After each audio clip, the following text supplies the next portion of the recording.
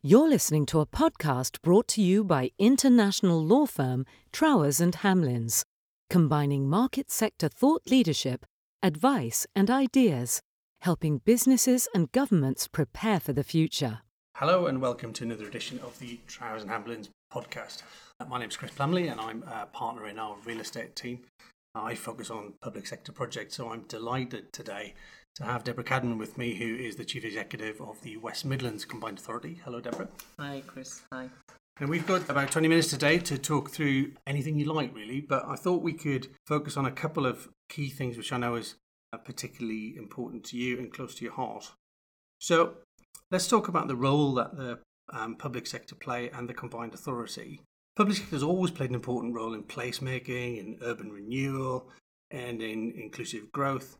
Can you tell our listeners a little bit more about the success the Combined Authority's had in that space? So I think the first thing to say is the Combined Authority is actually an organisation that's made up of the 7 metropolitan councils of the West Midlands.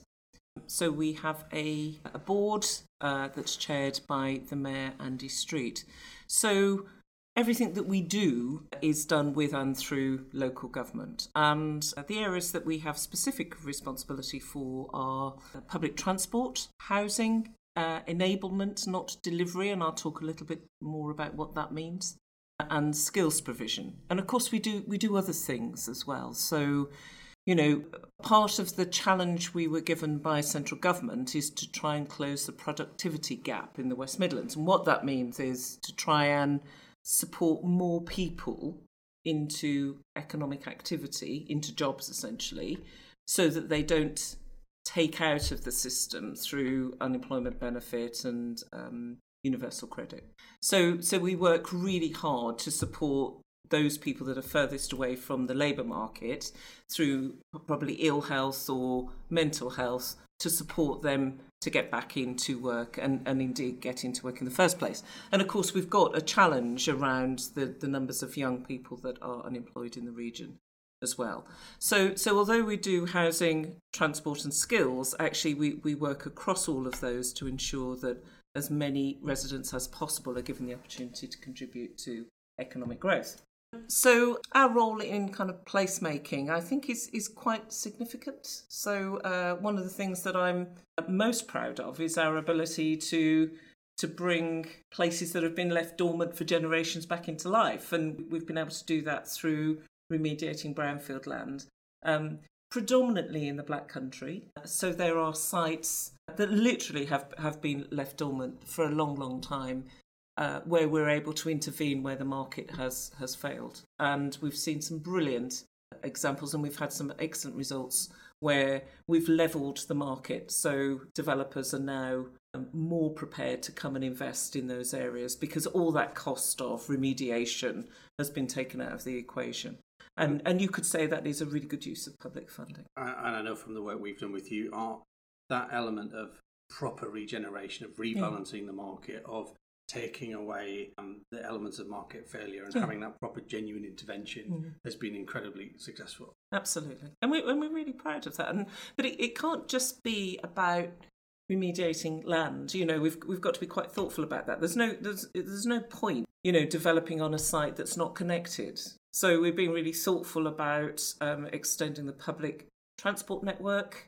We're thinking about the 5G network and the kind of connectivity through new technology that we need to do as well. And we're also being very thoughtful about, you know, if we're growing communities, are we also trying to link them to job opportunities as well? So what's the skills provision in that particular area? It's always worth remembering, isn't it, that, you know, when we talk about regeneration, it's easy to just think of the bricks and mortar, but there's no point in the bricks and mortar if the people aren't there to enjoy it and benefit from it and so on. And I think that idea of taking those sites which have, as you said, lain dormant for years, and it's one we've just done recently in the Black Country, where it's been an absolute eyesore, and people have walked around it because otherwise it doesn't have its viability as a site on itself. But to be able to take those sites and turn them back into public use has been a fantastic opportunity. I suppose that ties into the inclusive growth agenda. I know that's something particularly close to your heart. What does that mean to you? So I've developed this kind of strapline, which I'm sure you've heard me talk about before, and I know many of your listeners will have heard me say this, but my view is that, if the residents of this region can't benefit from the growth, and we talk about it in terms of, if they can't touch, taste and feel the growth that we're generating, then you kind of have to question why we're kind of doing this. And we truly believe that you can't have strong, vibrant communities without strong, vibrant economies, and vice versa. They are inextricably linked. You can't have one without the other. So for us, we're very thoughtful about what we do in order to grow economies, but how we do it and who we involve as well. So there was a terrible kind of example last year where there was a community that were constantly using food banks, and they were literally in the shadow of Snow Hill, where we've invested billions, and that can't be right in terms of trying to generate cohesive communities. You can't invest in an area and build bright, shiny buildings and have great connectivity when less than 3 miles away you've got places where people have been employed for generations and living in poverty, and the disadvantage that they experience as children will probably stay with them throughout their education career. So that doesn't lend itself to a region that's vibrant and can take its place on the world stage, which is what our aspiration is for the West Midlands. So we have to be really thoughtful about that. So if we invest in one place, you can't ignore the impact or the lack of impact it might have on another place and on a particular community. So inclusive growth for me is around making sure that everything we do benefits not just growing our businesses and sectors, which of course is why one of the main reasons why we're here. We also have to ensure that people benefit from that. And it could be, as we were talking about previously, that where we build housing or we enable houses to be built, we make sure that they're connected. Where we attract businesses into the region, we make sure that there is social value in that deal that we've struck, where they are committed to both investing in skilling up local people, but also recruiting local people as part of their workforce. So there are things that we can be quite interventionist around to ensure that local people feel that they are really benefiting from the growth that we're generating as a region. That element of kind of social capital, I suppose, is something that we're seeing more and more. It's interesting when we're trying to put financial packages together or put development deals together, when we're looking at what the outputs are, too often those outputs are purely financial. And I think it's an interesting space when we're acting on the public sector side of things, that sometimes the financial outputs or the direct return isn't what we're after at all. It's making sure that it has a proper beneficial impact. And what I would say, Chris, is we've been having some really interesting conversations with some quite significant players in the region around social value and their commitment to investing both in communities and into skills provision. And we've been a little bit fierce about it in kind of saying, if you want to come and invest here, this is what it means and this is what we expect from you. And what I would say is very few have walked away from the table. And it kind of feels to me like people are willing and happy to have that conversation and make that commitment. And even around things like, we encourage people to sign up to the inclusivity pledge that we've got, the leadership pledge that we've got, because we truly believe, and we know this to be true, that if you have a diverse workforce, that does impact positively on your bottom line. A better diverse workforce means a better response that you can give to whatever services or products that you deliver for your communities. We found that in our own research in the good growth stuff and the prosperity pieces that we've been doing around the country. It almost sounds like a cliche now, but for years we've all tripped up to various conferences and heard people talk about better collaboration and need for working together properly. And then the systems that we put in place to actually work together sometimes don't lend themselves to that.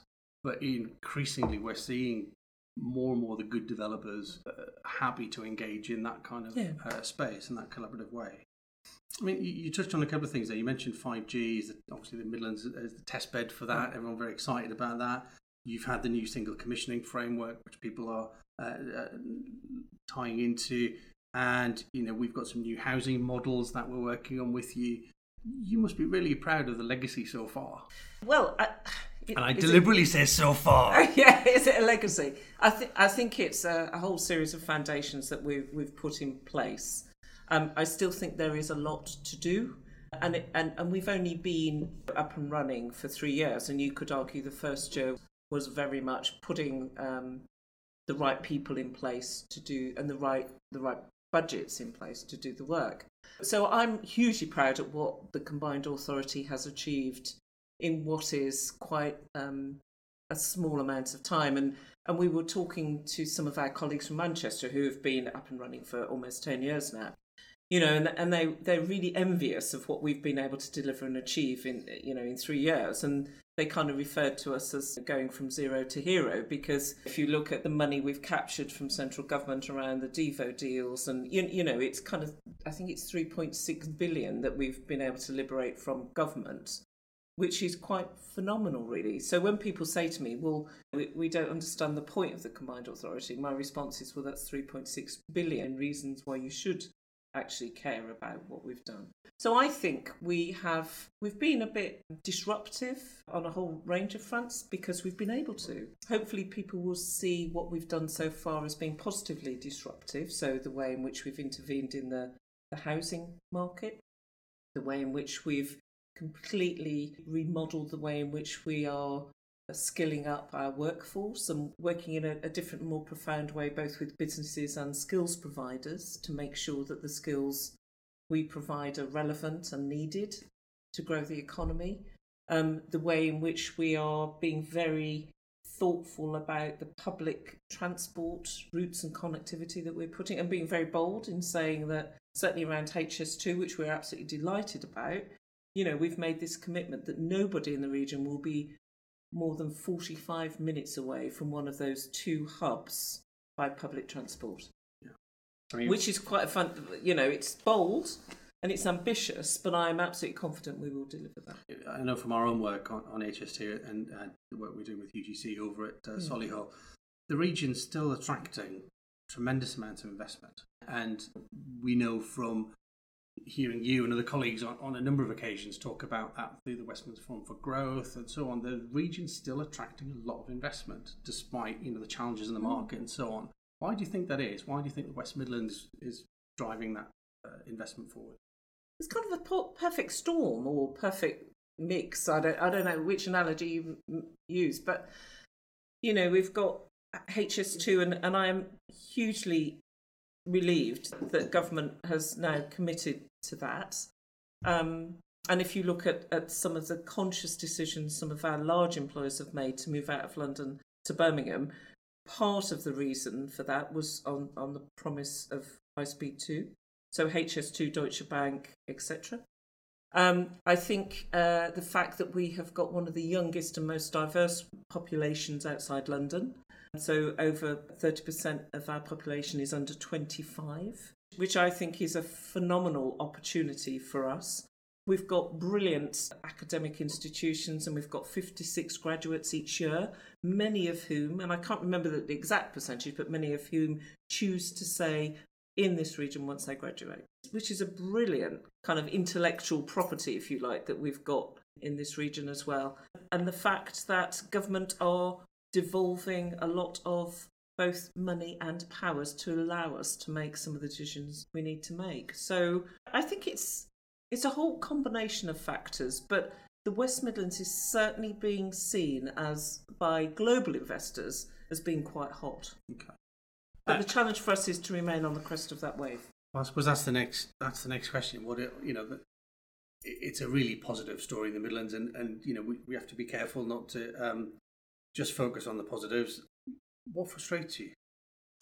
I think what frustrates me is people or organisations not being prepared to work collectively to one aim. So, you know, we've got the most amazing opportunities over the next 5 to 10 years. We've got City of Culture, we've got the Commonwealth Games, we've got HS2, we've got the most amazing opportunities around some of the sectors that are growing. So one of the things we haven't spoken about is the industrial strategy. We were the first region to develop an industrial strategy in partnership with government, where we've identified the key growth sectors, and I can read those out for you. So it's advanced manufacturing, life sciences, end-to-end professional services, of which you are part, digital creative, construction, logistics, transport technology, and low carbon technology.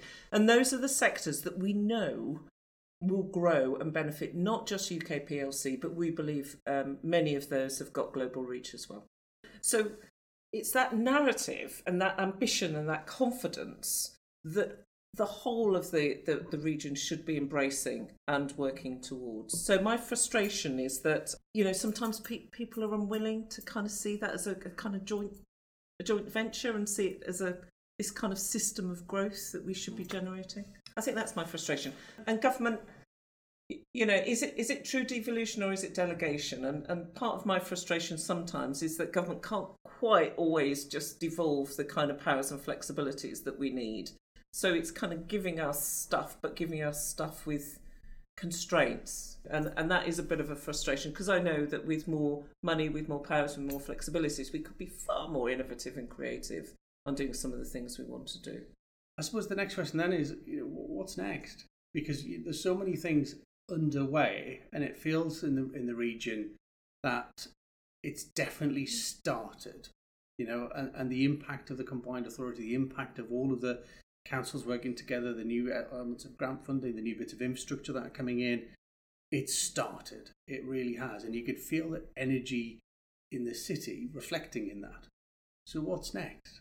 We haven't mentioned two things that we probably need to. One is Brexit and the impact of that. And the second thing is the thing that we've just spoken to before we started this podcast, which is coronavirus and the potential impact on that. Now, the Mayor and the Combined Authority, we've been really thoughtful about that. So I was responsible for an economic development agency in the last recession in 2008. And it kind of feels that we're on the cusp of a bit of a problem, really. So we need to be really thoughtful about how we ensure the resilience that we're seeing in the economy is maintained. And to do that, we need to understand what are the tipping points, what are the big challenges. So conversations at the moment around if people have to self-isolate, what does that mean in terms of pay, etc., etc. What does it mean in terms of supply chains? What does it mean in terms of liquidity? So if we want to maintain that global edge we've got in some of these sectors, like automotive, like digital and creative, like low carbon technology, how can we protect and preserve some of those businesses that are really growing at a fast rate of knots at the moment? How do we ensure that the construction that we've got in place continues to happen if we've got workforces that are, being challenged through people self-isolating or indeed, God forbid, catching the virus? So we're starting to pull together a group to look at that, so we can be a little bit ahead of the curve and to say, look, we understand what the implications might be, so how can we put mitigation in place to stop it, having such a profound impact? That sort of positive planning and not being reactive.